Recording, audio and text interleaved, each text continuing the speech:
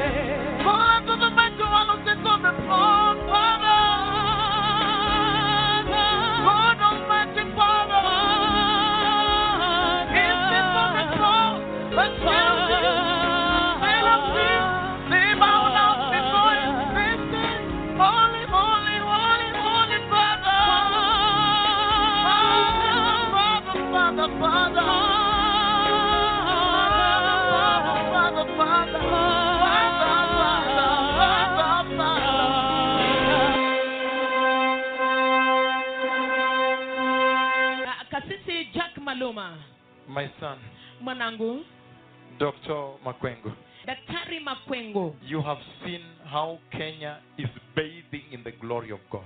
Umeona jinsi Kenya inavyoogelea katika utukufu wa Bwana. What can you tell Kenya in 2 minutes? We don't have time. Je, unaweza kuiambia nini Kenya kwa dakika 2? Hatuna wakati. I am very serious about these words, Papa.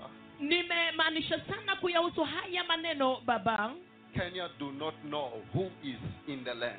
Kenya hawajui ni nani aliye katika nchi. And because the Lord has revealed Angola who is in the land, na kwa sababu Bwana amefungulia Angola ni nani aliye katika nchi, Elijah moved from Bethel to Gilgal to Jordan to go. Elia alitoka Betheli Gilgali kwenda Yordani kwenda.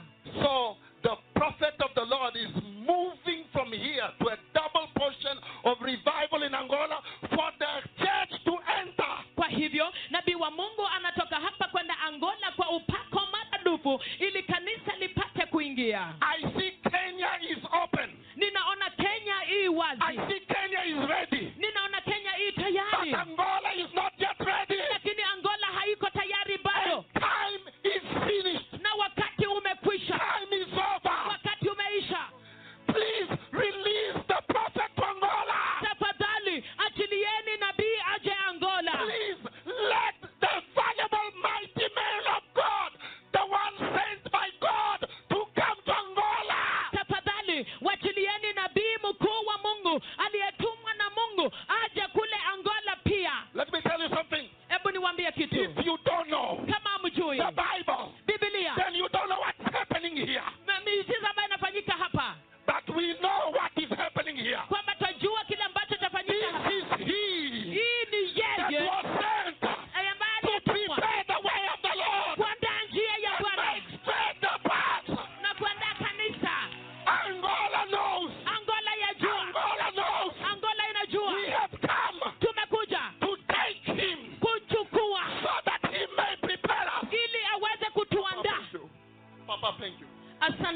I have agreed I'm going to Angola. nimekubali ninaenda Angola, So Angola can also enter. ili Angola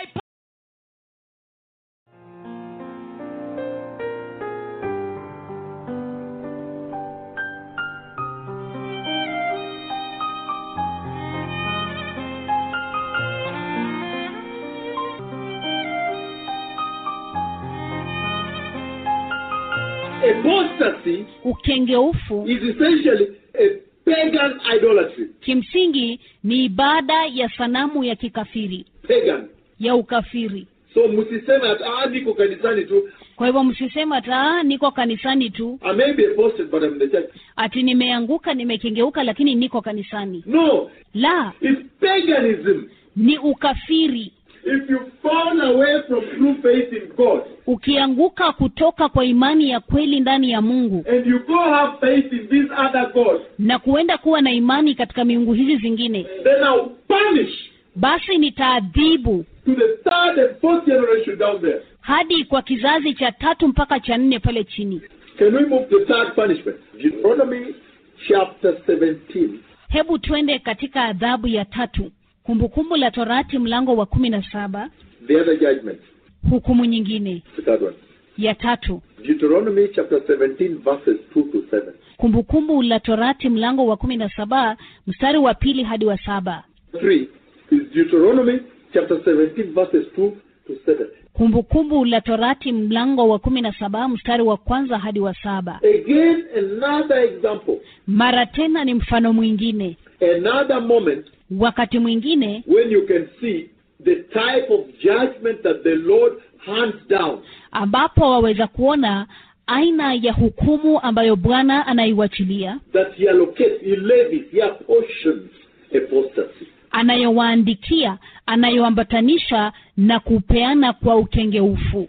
If a man or woman living among you Ikiwa ameonekana katikati yako, ndani ya malango yako mojawapo upewayo na Bwana Mungu wako, mtu mume au mke afanyaye yaliyo maovu machoni pa Bwana Mungu wako kwa kuvunja maagano yake, naye amekwenda kutumikia miungu mingine na kuiabudu, au jua au mwezi au vilivyo katika jeshi la mbinguni, vyovyote nisivyoagiza mimi, ukiambiwa hayo nawe umeyasikia, ndipo utafute kwa bidii, na tazama, ikiwa ni kweli lina hakika jambo lile, kuwa yafanywa machukizo kama hayo katika Israeli, ndipo umchukue nje malangoni kwako yule mtu mume au yule mwanamke aliyefanya jambo lile ovu, ukawapige kwa mawe wafe. Huyo atakayeuawa na uawe kwa midomo ya mashahidi 2 au mashahidi 3, asiuawe kwa mdomo wa shahidi 1. Mikono ya wale mashahidi na iwe juu yake kwanza kwa kumuua, kisha mikono ya watu wote. Ondoa vivyo uovu katikati yako. If a man or woman Iwapo mtu mume au mke living among you aishie miongoni mwenu in one of the cities that the Lord gives you katika mojawapo ya miji ambayo Bwana anawapa, is found doing evil atapatikana akitenda uovu in the eyes of the Lord your God, machoni pa Bwana Mungu wako, in violation of his covenant katika kuasi agano lake and contrary to my commandment, na kinyume na amri zangu, has worshipped other gods, ameabudu miungu mingine bowing and bowed down to them, na kuinamia, even to the sun hata kwa jua and the moon na mwezi and the sun. na nyota. Now, do you understand the definition of apostasy? Sasa je, mnaelewa ufafanuzi wa ukengeufu? It means bowing to what? The sun, to the moon, and to the object. Inalingana na kuinamia jua, mwezi na vitu. Na shetani akaenda akaificha. Na shetani akaenda akaificha. Akaificha tu, no, don't worry, there's so much blood, you can even, you can go, you're dirty, just say it, it's okay. akaificha akasema kwamba usijali, ati ni sawa kabisa, hata kama unafanya urafiki wa kimapenzi ni sawa. It's all right. Just date, and then you'll marry. We are born again. There's liberty in Christ. Ati ni sawa kabisa, huu uhusiano wa kimapenzi ni sawa. Unajua tumeokoka na kuna uhuru ndani mwa Kristo. And then you'll just repent. Ati alafu na kisha utatubu tu. Or you can just lie, it's okay. Ama atunaweza tu kudanganya ni sawa. Did you understand the gravity with which the Lord presents the apostasy? Je, mumeelewa uzito ule ambao kwao Bwana anawasilisha ukengeufu?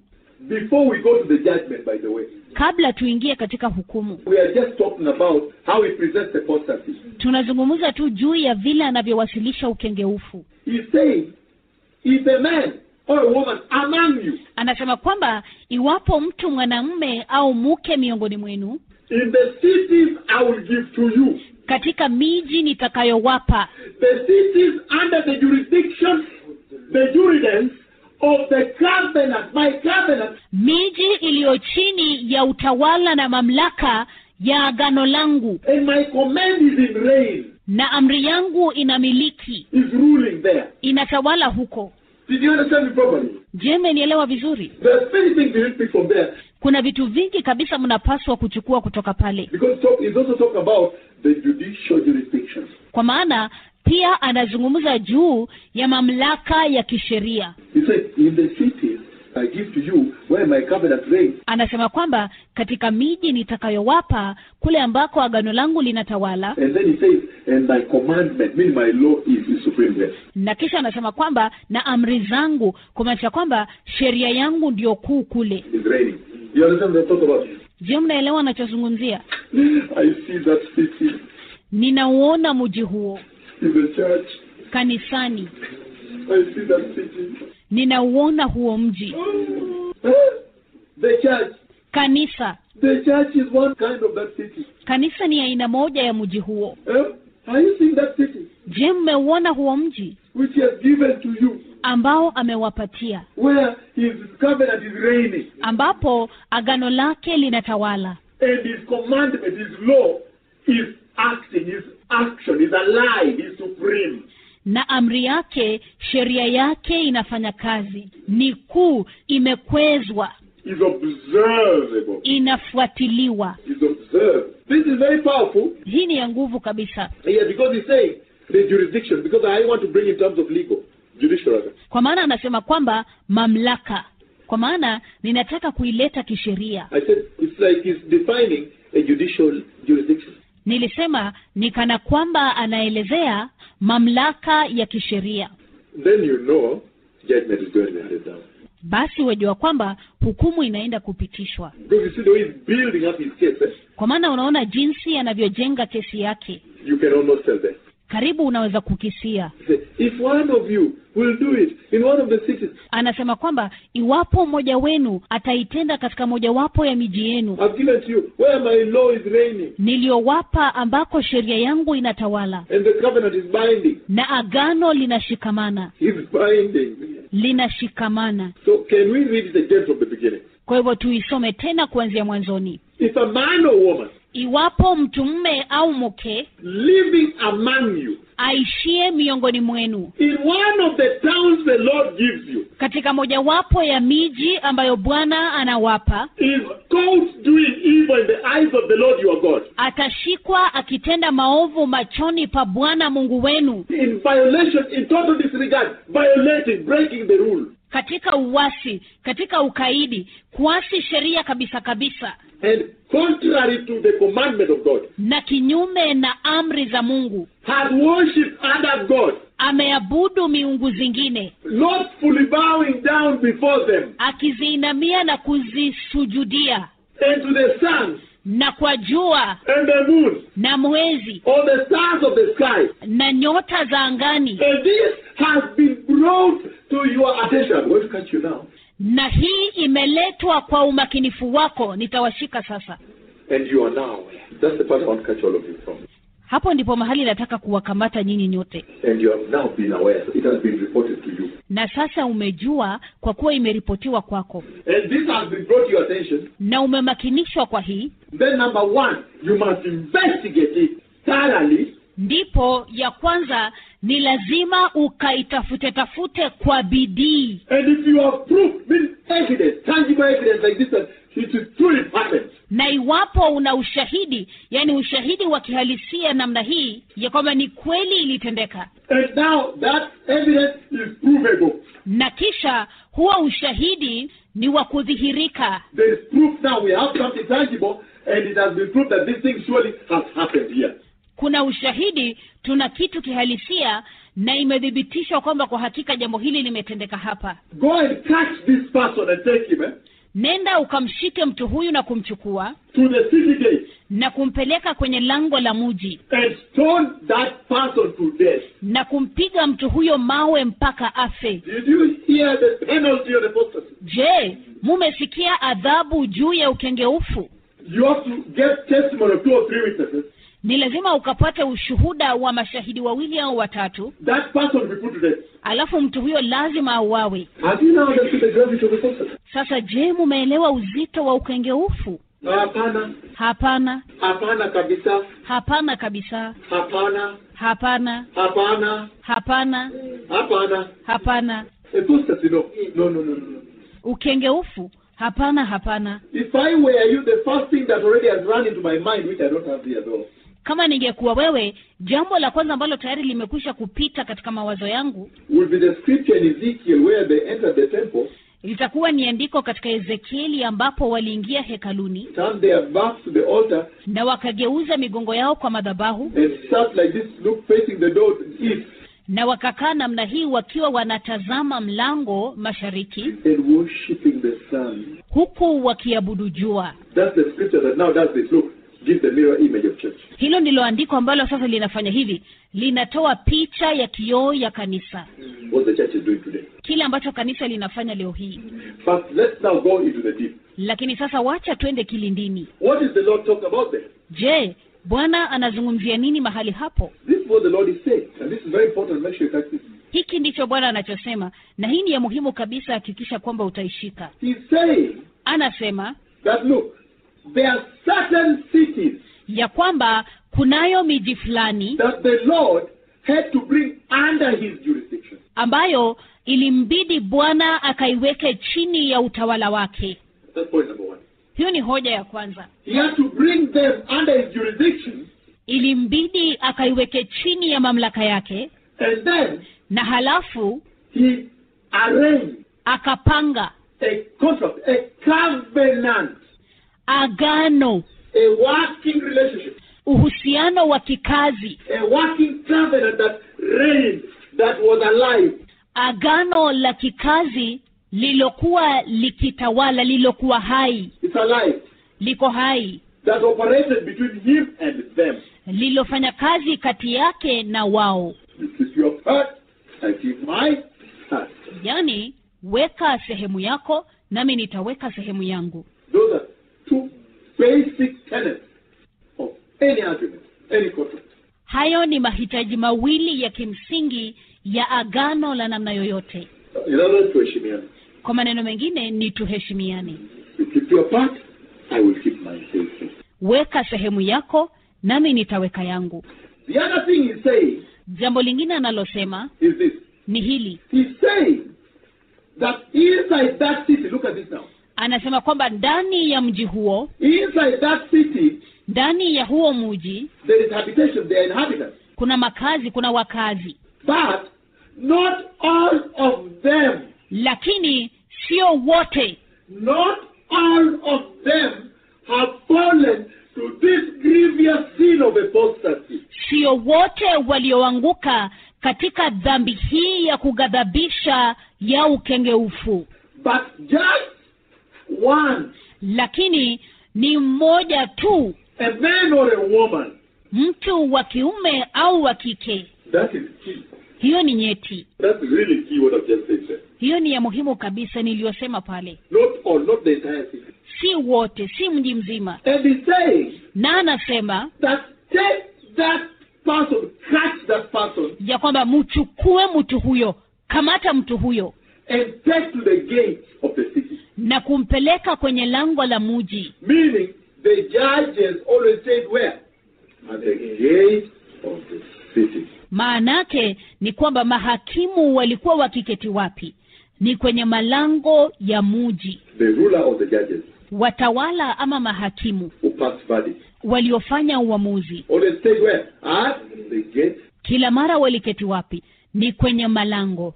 These are things that just come out by themselves. Haya ni mambo ambayo yanajitokeza tu yenyewe, Because he's saying, kwa maana anasema those are things you can pull out. Look, hayo ni mambo ambayo unaweza kuyatoa pale. you can tell he's saying, Waweza kujua kwamba anasema if a man or woman, meaning not the entire city, ya kwamba iwapo mtu mume au mke, kumaanisha kwamba si mji mzima. and he's saying, when you find, then he said number one. Na anasema kwamba unapopata, kisha anasema nambari ya kwanza. We're going to that part, so we're going to that part. He's saying, let's pursue this line, then I'm coming to the other part of evidence. Then he's saying, catch that person. Kisha anasema kamata mtu huyo, But there are some things there. Can I go through them first? lakini kuna mambo fulani mahali pale. Hebu niyapitie kwanza. He says, Anasema if it reaches you, ikikufikia, if it comes to you, ikikuja kwako, that somebody there, so and so, ya kwamba mtu fulani mahali pale, fulani wa fulani, fulani wa fulani, fulani wa fulani ametenda hivi, ametenda hivi, has done that unthinkable thing, ametenda jambo hilo lisiloweza kufikirika, it comes to you. itakapokuja kwako. That's what the Lord is saying there. Hicho ndicho Bwana anasema hapo. That information reaches you. Habari hiyo itakapokufikia, He's saying the following. anasema yafuatayo. He's saying Anasema that you have to take it upon yourself. anasema kwamba ni lazima ukachukue usukani, You that now have the information, wewe ambaye sasa una habari, and mobilize or go by yourself alone if there are no people. na kuhamasisha watu, ama uende mwenyewe peke yako iwapo hakuna watu, And investigate it thoroughly. na kuitafuta kwa bidii, And probe it na kuichunguza, and inquire of it. na kuulizia. Once you have investigated thoroughly, Na ukiisha kuitafuta kwa bidii probe, na kudadisi inquire, na kuulizia, and found out that it is true, na kupata kwamba ni kweli, and have proof, your proof, he said proof, na umedhibitisha, una udhibiti, anasema kwamba ushahidi, have proof like this, tangible evidence in the hand like this, una ushahidi namna hii kwa mkono, exhibit, you can go into court, ushahidi kana kwamba kwenda kotini, walk with it to court. kwenda nayo kotini. Once you have that, Bora ukiisha kuwa na hiyo, then he says the following. basi anasema yafuatayo. Essentially saying Kimsingi anasema that catch that person and take where? To the gate of the city. ya kwamba kamata mtu huyo na ukampeleke kwenye lango la mji. In other words, there are two things he's saying there. Kwa maneno mengine, kuna mambo mawili yanayosema pale. Number one is saying Ya kwanza anasema that in those cities ya kwamba katika miji hiyo where God's jurisdiction applies, ambapo mamlaka ya Mungu yanafanya kazi, where the covenant of God is reigning supreme, ambapo agano la Mungu linatawala kwa ukuu and his law is reigning supreme. na sheria yake inatawala kwa vikuu, He's saying anasema that in those cities, number one, ya kuwa katika miji hiyo, la kwanza, relationship, uhusiano, my sister, dada yangu, my brother, kaka yangu, my father, baba yangu, my uncle, mjomba wangu, my auntie, shangazi yangu, nyanya yangu, nyanya yangu, that the covenant you have with the Lord Jehovah ya kuwa agano ulilonalo na Bwana Yehova should be greater linapaswa kuwa kuu zaidi than the covenant of nyanya yangu, kuliko agano la nyanya yangu, mama yangu, mama yangu, dada yangu, dada yangu, ndugu yangu, ndugu yangu, mjomba yangu, mjomba yangu, such that you take it on yourself and go and catch him. kiasi ya kwamba unashika usukani mwenyewe na kwenda kumkamata. Wewe, did somebody catch you? Je, kuna mtu ameshika hiyo? He's saying, Anasema the covenant in those cities, ya kwamba agano katika miji hiyo, the church is one of them, kanisa ni mojawapo, that you have with the Lord, the bond, ulionayo na Bwana, ule muungano, should be stronger than the one you have, nyanya yangu, inapaswa kuwa kuu zaidi kuliko ile ulionayo na nyanya yangu, dada yangu, mama yangu, baba yangu, ndugu yangu, jomba yangu. Those are now weak. Hiyo sasa ni legevu. Such that if it reaches you, kiasi ya kwamba iwapo itakufikia that somebody, rafiki yangu or whoever, ya kwamba mtu fulani, rafiki yangu ama yeyote yule, has done it, ameifanya, take it upon yourself chukua usukani wewe mwenyewe and go and catch him. na uende na umkamate, Once you investigated the truth. ukisha kuitafuta kwa bidii na kudhibitisha. That's number one. Hiyo ni ya kwanza, That comes from there. inayotoka mahali pale. Number two, Ya pili it also means pia inamaanisha that you that has heard, ya kwamba wewe uliyesikia that somebody has done apostasy, ya kwamba mtu amefanya ukengeufu, you that has heard, wewe uliyesikia, if you fail to act, iwapo utakosa kufanya kitu, then you have committed the same sin. basi nawe pia umefanya dhambi ile ile. Did you get that message? Je, mmepata ujumbe huo? Did somebody catch that message? Je, kuna mtu ameshika huo ujumbe? Did somebody catch that hidden message? Je, kuna mtu aliyeshika huo ujumbe fiche? Did you understand the impetus to act, the reason? Je, mumeelewa sababu ya kufanya jambo? He's essentially saying Kwa maneno mengine anasema that if you do not, ya kwamba usipo, you are responsible. unawajibika. Because he's saying, once it reaches you, take it upon yourself Kwa maana anasema kwamba ikiisha kukufikia, chukua ushukani to act. wa kufanya jambo. Meaning, first of all, if it's your sister, Kumaanisha kwamba kwanza kabisa, iwapo ni dada yako, catch her. mshike huyo. Your father, catch him. Baba yako, kamata yeye, And take it, once you prove, take it to the gate. na ukisha thibitisha, mpeleke langoni. There is a lot of questions to the church in that thing there. Kuna maswali mengi kabisa kwa kanisa mahali hapo. How about today's church? Na je, kuhusu kanisa la siku hizi? When you look at today's church, when you look at yourself, Ukilitazama kanisa la siku hizi, ukijitazama as a Christian, a believer, kama Mkristo muumini, you are in this city here, uko katika huu muji hapa, where the covenant of God is reigning supreme. mahali ambapo agano la Mungu linatawala kwa vikuu. The law, the command of God is reigning supreme. Sheria, amri ya Mungu inatawala vikuu. It's a living command. Ni amri iliyo hai, It is in place. inafanya kazi. And somebody sins. Na mtu atende dhambi. Have you ever taken it upon yourself to address it? Je, umewahi kuchukua usukani kama mtu binafsi kukabiliana nayo? Knowing that if you don't, you are responsible. Meaning I have blood on my hands. Kujua kwamba usipo inamaanisha kwamba una jukumu. Maanake ni kwamba una damu mikononi mwako. I'm a murderer. Mimi ni muuaji. Have you seen now the type of judgment the Lord hands down for apostasy? Je, sasa mumeona aina ya hukumu ambayo Bwana anaiwachilia juu ya ukengeufu? Then you understand how grievous that sin is. Ndipo mnapoelewa jinsi dhambi hiyo ilivyo ya kughadhabisha kabisa. The way I see it, the way it's coming through, right? Jinsi inavyoona, jinsi inavyojitokeza. Hata kama ni dada yako, sasa udada umeisha. Hata kama ni dada yako, sasa udada umeisha. Undugu umeisha. Undugu umeisha. Hata kama ni baba, ubaba umeisha. Hata kama ni baba, ubaba umeisha. You catch it. You yourself, you catch it. Unamshika, we mwenyewe unamkamata And take him. na kumpeleka. And now, take to the gate, meaning you have the evidence. You say investigated what, and the prophet. Na kupeleka kwenye lango, kumaanisha kwamba una ushahidi, umekwisha kuchunguza na kudadisi. So you have the tangible evidence. Kwa hivyo una ushahidi halisia. Now you take, meaning the courts were where? At the gate. Alafu unapeleka malangoni, kumaanisha kwamba koti zilikuwa kwenye lango.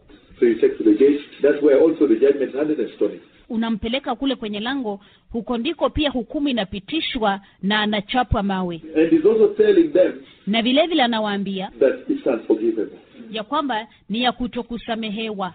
If this is a demonstration of his jealousy, Iwapo hili ni dhihirisho la wivu wake, and then I fear the jealousy. basi ninaogopa wivu huo. Ni wivu wa kighadhabu. Under that judgment of Deuteronomy 17, Chini ya hiyo hukumu ya Kumbukumbu la Torati mlango wa 17 2-7, mstari wa 2 hadi wa 7, we are reading the second scripture there. tunasoma andiko la pili mahali pale. Numbers 35:29-30. Hesabu 35 mstari wa 29 hadi 30. Mambo haya yatakuwa ni amri ya hukumu kwenu katika vizazi vyenu vyote, katika makazi yenu yote. Mtu awaye yote atakayemua mtu, huyo muuaji atauawa kwa vinywa vya mashahidi. Lakini shahidi mmoja hatashuhudia juu ya mtu hata akafa. You said these are the requirements by law Anasema haya ndiyo mahitaji kisheria unto you. kwenu ninyi. For as long as you live, you have to pass it on. Anasema kwa kadri vile muishivyo na mtaipitisha kwa vizazi vingine. Legally binding. Ya kisheria, inayoshikamanisha kwa kisheria. Meaning they are legally binding. Upende, usipende. Kumaanisha kwamba inashikamanisha kisheria. Upende, usipende. You are under that judicial jurisdiction. Uko chini ya hayo mamlaka ya kisheria. Now, throughout generations to come, Na ni katika vizazi vyote vijavyo, and place, location, na mahali, yani sehemu, wherever you must go. popote utakapoenda, It goes with you. inakwenda pamoja nawe. Because, no, I've now gone to Rwanda. Don't call me, I'm already in Rwanda.